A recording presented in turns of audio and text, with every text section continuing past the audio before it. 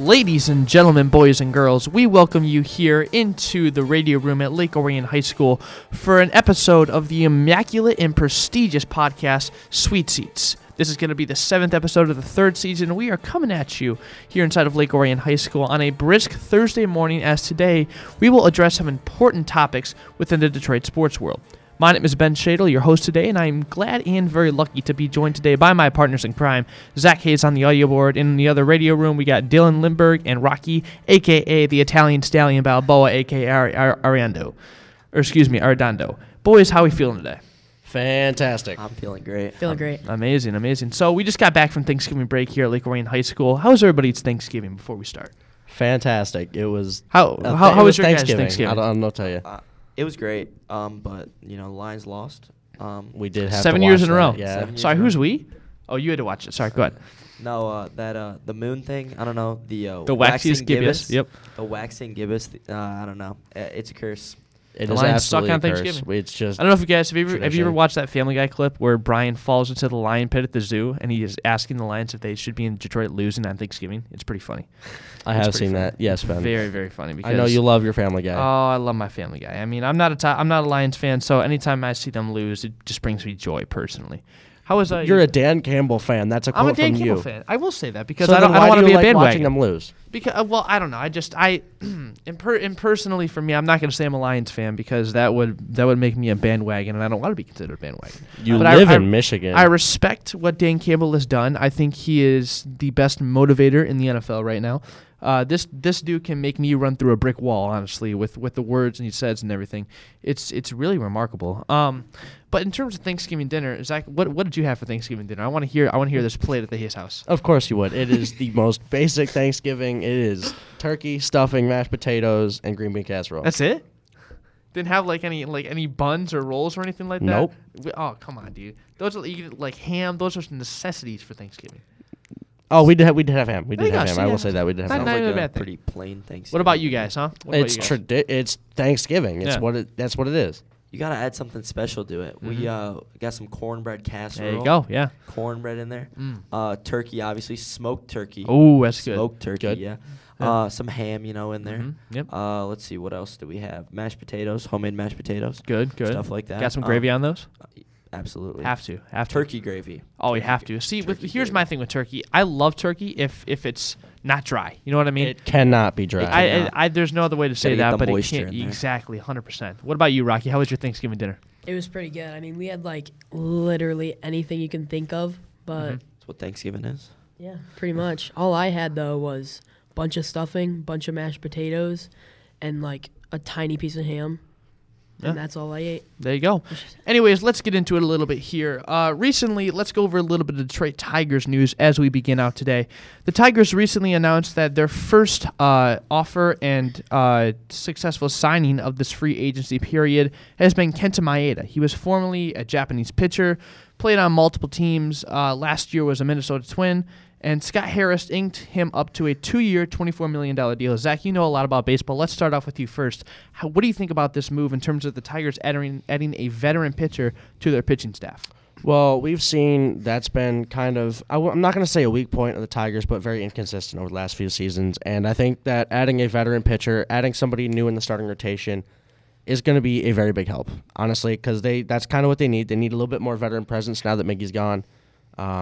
So I think it's a good move. I think pitching they're going to be better than last season, hopefully, but adding him was definitely a good move. Definitely. I mean, Kenta is 35 years old currently. And in terms of this pitching staff, now you have a guy who's been established and has been in those big games in the playoffs and really at any point down the road. What do you guys think on the other side about this signing? I think it's great. Tarek Skubal was injured a little bit of last year. He is 27-year-old. He is young. He's looked like a great pitcher so far in his career. But you have that veteran to, grow him in his trades and grow him in other things. Kenta Maeda is a great pitcher. He's a low ERA guy. Doesn't give up a lot of runs. High strikeouts. I mean, he's just I don't know, great around the board. And he is dirty from the left side. It is bad. It is. Well, we were talking to our classmates here in SBC and TBW, me and you, Zach, the other day, and we were talking about how, you throw Casey Mize in there in the first game. He's throwing about 96, 98 miles an hour. Mid to high right? 90s. Then second game, you throw Kenta Maeda in there, who has a 90-mile-an-hour fastball and dirty off-speed. He's got the whole. He will throw the book at you. It's a great game plan. I mean, you also, for the Tigers, they also have other pitchers in the starting rotation, like Tariq Skubal, like you mentioned, Dylan. They also have right-handers Reese Olson, Casey Mize, and Matt Manning, and even the new one that not many fans have heard about, Sawyer Gibson-Long. So what do you guys think is going to be the starting rotation on opening day, if there are no other additions right now in free agency? I think they stick true to what they have. Tarek Skubal, I think, will get the ace. Will get the start for the first game. Kenta Maeda will probably be like a second-day guy. He'll definitely be up there. He'll get in the rotation. But I see Alex Lang playing the same role that he did last year, being a closer, everything like that. I'm not really sure on relievers yet. But, I see Tarek Skubal starting out the year. I definitely could see him being the ace this year. I agree. I mean, realistically, with this Tigers team, you have Chris Fetter, who is, in my opinion, the best pitching coach in all of the MLB. I mean, last year we saw him take a lot of players who I've never even heard of in the bullpen and turn them into basically an all-star level bullpen team. That was really mainly the Tigers' strongest part last year, and Chris Fetter has to have a lot of respect and praise for his development of all these pitchers and players. Like we said, I mean, in terms of opening day starting lineup, I can 100% see Skubal starting there. And then probably Mize at the 2, and then Maeda at the 3, just because you got to have, in my opinion, that dominant transfer from Mize with the high 90s fastball. That's what you're focusing on if you're a batter against him. Now turning to Kenta Maeda, who has a lot of off-speed, dirty stuff. So that's really the difference there. Rocky, what is your opinion on this take? I agree with Dylan. I think Tariq Skubal is going to go in, and Kenta Maeda is just going to kind of be like that, like second-day guy. And, yeah, I think they're going to stay really true to kind of just how it's been with all their players. But I think it's going to be, like, a little bit of a shake-up with Kenta Maeda coming in. Just, like, he's going to add a lot of strength to the bullpen. I guess we'll just see what happens there. Mm-hmm. Yeah, I don't think it's going to shift around much, but I do think we're going to have to wait and see where Maeda gets put in there. And another thing, as you were mentioning about the mixing up the speed and the off speed, at this point, with how many years people have been throwing high 90s, early low hundreds, speed is no longer just going to cut it. You cannot have just a 100-mile-an-hour fastball. You need to have movement. You cannot have a 100-mile-an-hour fastball and be successful without anything else, which is different than, I mean, look at a decade ago, we had Aroldis Chapman. All he had to do was Chuck it throw down the middle. a $103 and you're done. Like Chuck it down the middle. That's all he had to do. Now, I think with the jumping of the velocity versus the movement off speed, I think that's going to be a very proficient spot in the Tigers roster. I agree, Zach. I mean, this Tigers team really has the potential to go on and get a lot of big pieces this year, and realistically try to be able to contend. But I mean, one of the biggest things that I've always wanted for the MLB is a salary cap. And it doesn't have to be the exact same as other leagues like the NBA and the NFL. But when you have these teams like the Dodgers and the Yankees, who are top 2 in terms of payroll, I think it was actually the Mets and the Rangers last year, but you have teams like the Yankees and the Dodgers who are consistently in the top 5 in terms of payroll, paying upwards of over $200 million per year, and they're always competitive. We've heard rumors that both Shohei Ohtani and the Japanese pitcher right now that a lot of teams are garnering for are probably going to Los Angeles to play for the Dodgers. And it's because that the money. It's just unfair. It's awful in my opinion. I just have one problem with the whole salary cap thing. We've seen these great Yankees pay all this money, Dodgers pay all this money. They're not going far in the playoffs right now. I mean, the Dodgers won a couple years ago, but they're not going far. You don't need that money. You look at the Rays, one of the lowest payrolls in all of the MLB, and they're constantly making it to World Series late in the playoffs. It's like you want that World Series to make other teams stronger, but you also have these teams that don't need that at this point in time. And at that point, you're just diminishing the game because you have pitchers like what was the high end pitcher? Was it Max Scherzer that went to one of the high end? Max Scherzer went to the Rangers. Last year, yes. Those are high end payroll teams, right? And they're getting these stud pitchers, absolute. They will shut down anybody, but that's all they have. Yeah. Because they can just throw money at the problem. Because the player doesn't have to worry about how the team performs. They're getting a fat paycheck every month. It doesn't matter. Yeah. You looked at the Mets, what the Mets started with last year, Justin Verlander and what you said. Max Scherzer. Max Scherzer, yeah. They both. That's one of the largest two pitchers, one of the best two pitching combos you can have in the MLB. And two of the highest paid as well. Two of the highest paid. They both left. They were getting paid a lot of money. Then they went to other teams that are just going to pay them more money. True. I mean, it's like they got. And you can't blame the player. I'm not blaming the players, but it's kind of ridiculous. I definitely agree with the salary cap because you have teams that are low budget, but that are still competing because as a team, they can be better. Mm-hmm. Yeah.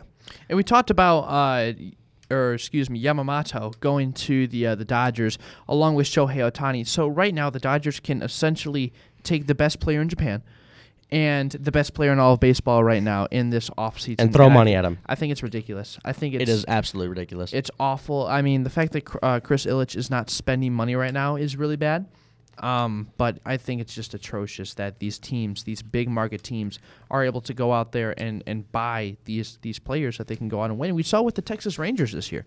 I mean, they went out and spent bags on Marcus Semien and Corey Seager, and those are the really two big superstars that have led them to this World Series. I mean, it's awful in my opinion because right now you have really three levels of teams in the MLB. You have small market teams like the Oakland Athletics, who really can't compete at all unless you innovate a new system like Moneyball that we saw. You have the high market teams who are just spending money to buying wins. There's no rebuild whatsoever. You're lucky if you have a great guy come up in the minor leagues like Aaron Judge did for the Yankees. They don't have a long-term plan. Yeah. They don't have any long-term advancement. It and if you go to a farm team for the Los Angeles Dodgers, you will not make it past AA. 100%. Yeah. Maybe AAA if you're lucky. Yeah. It's almost the same thing that the Rams did a couple years ago. They bought their way to the Super Bowl, but it happens every year in baseball. But the difference between the NFL and the MLB is that only lasts for 1 year. Yeah. Right? Yeah. I mean, with the MLB, you now have the opportunity to, we just went out there and bought Aaron Donald or Matthew Stafford or whatever, they're gone now? Okay, let's go on and just pay this guy $30 million this year to come play for me. It's just ridiculous. And then going back to the levels, you have three levels. You have the small market teams, the high market teams, and then you have the middle of the pack teams who really are still sticking true to the honest rebuild form like the Tigers are doing right now.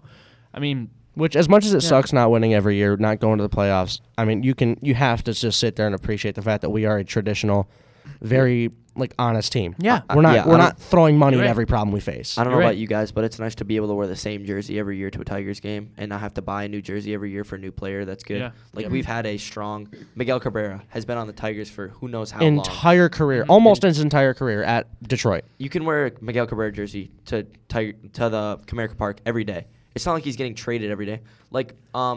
Braves fans, like Freddie Freeman, you bought that jersey, and now he's on the Dodgers, and then who knows, he might be going somewhere else because they're just chasing their money. The Dodgers, the Yankees, all these other teams.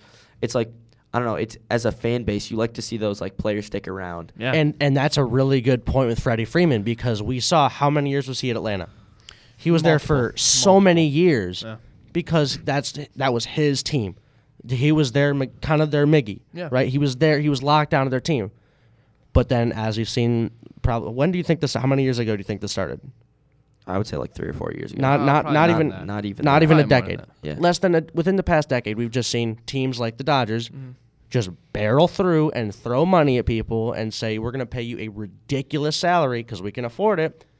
Come play for us, and we're still not going to win a World Series every year. Yeah, that's what's crazy, too. It's like they're throwing money at these people, but they're not winning every year. No. You're seeing different teams go every year. You think, it was the Rangers and the Diamondbacks this year?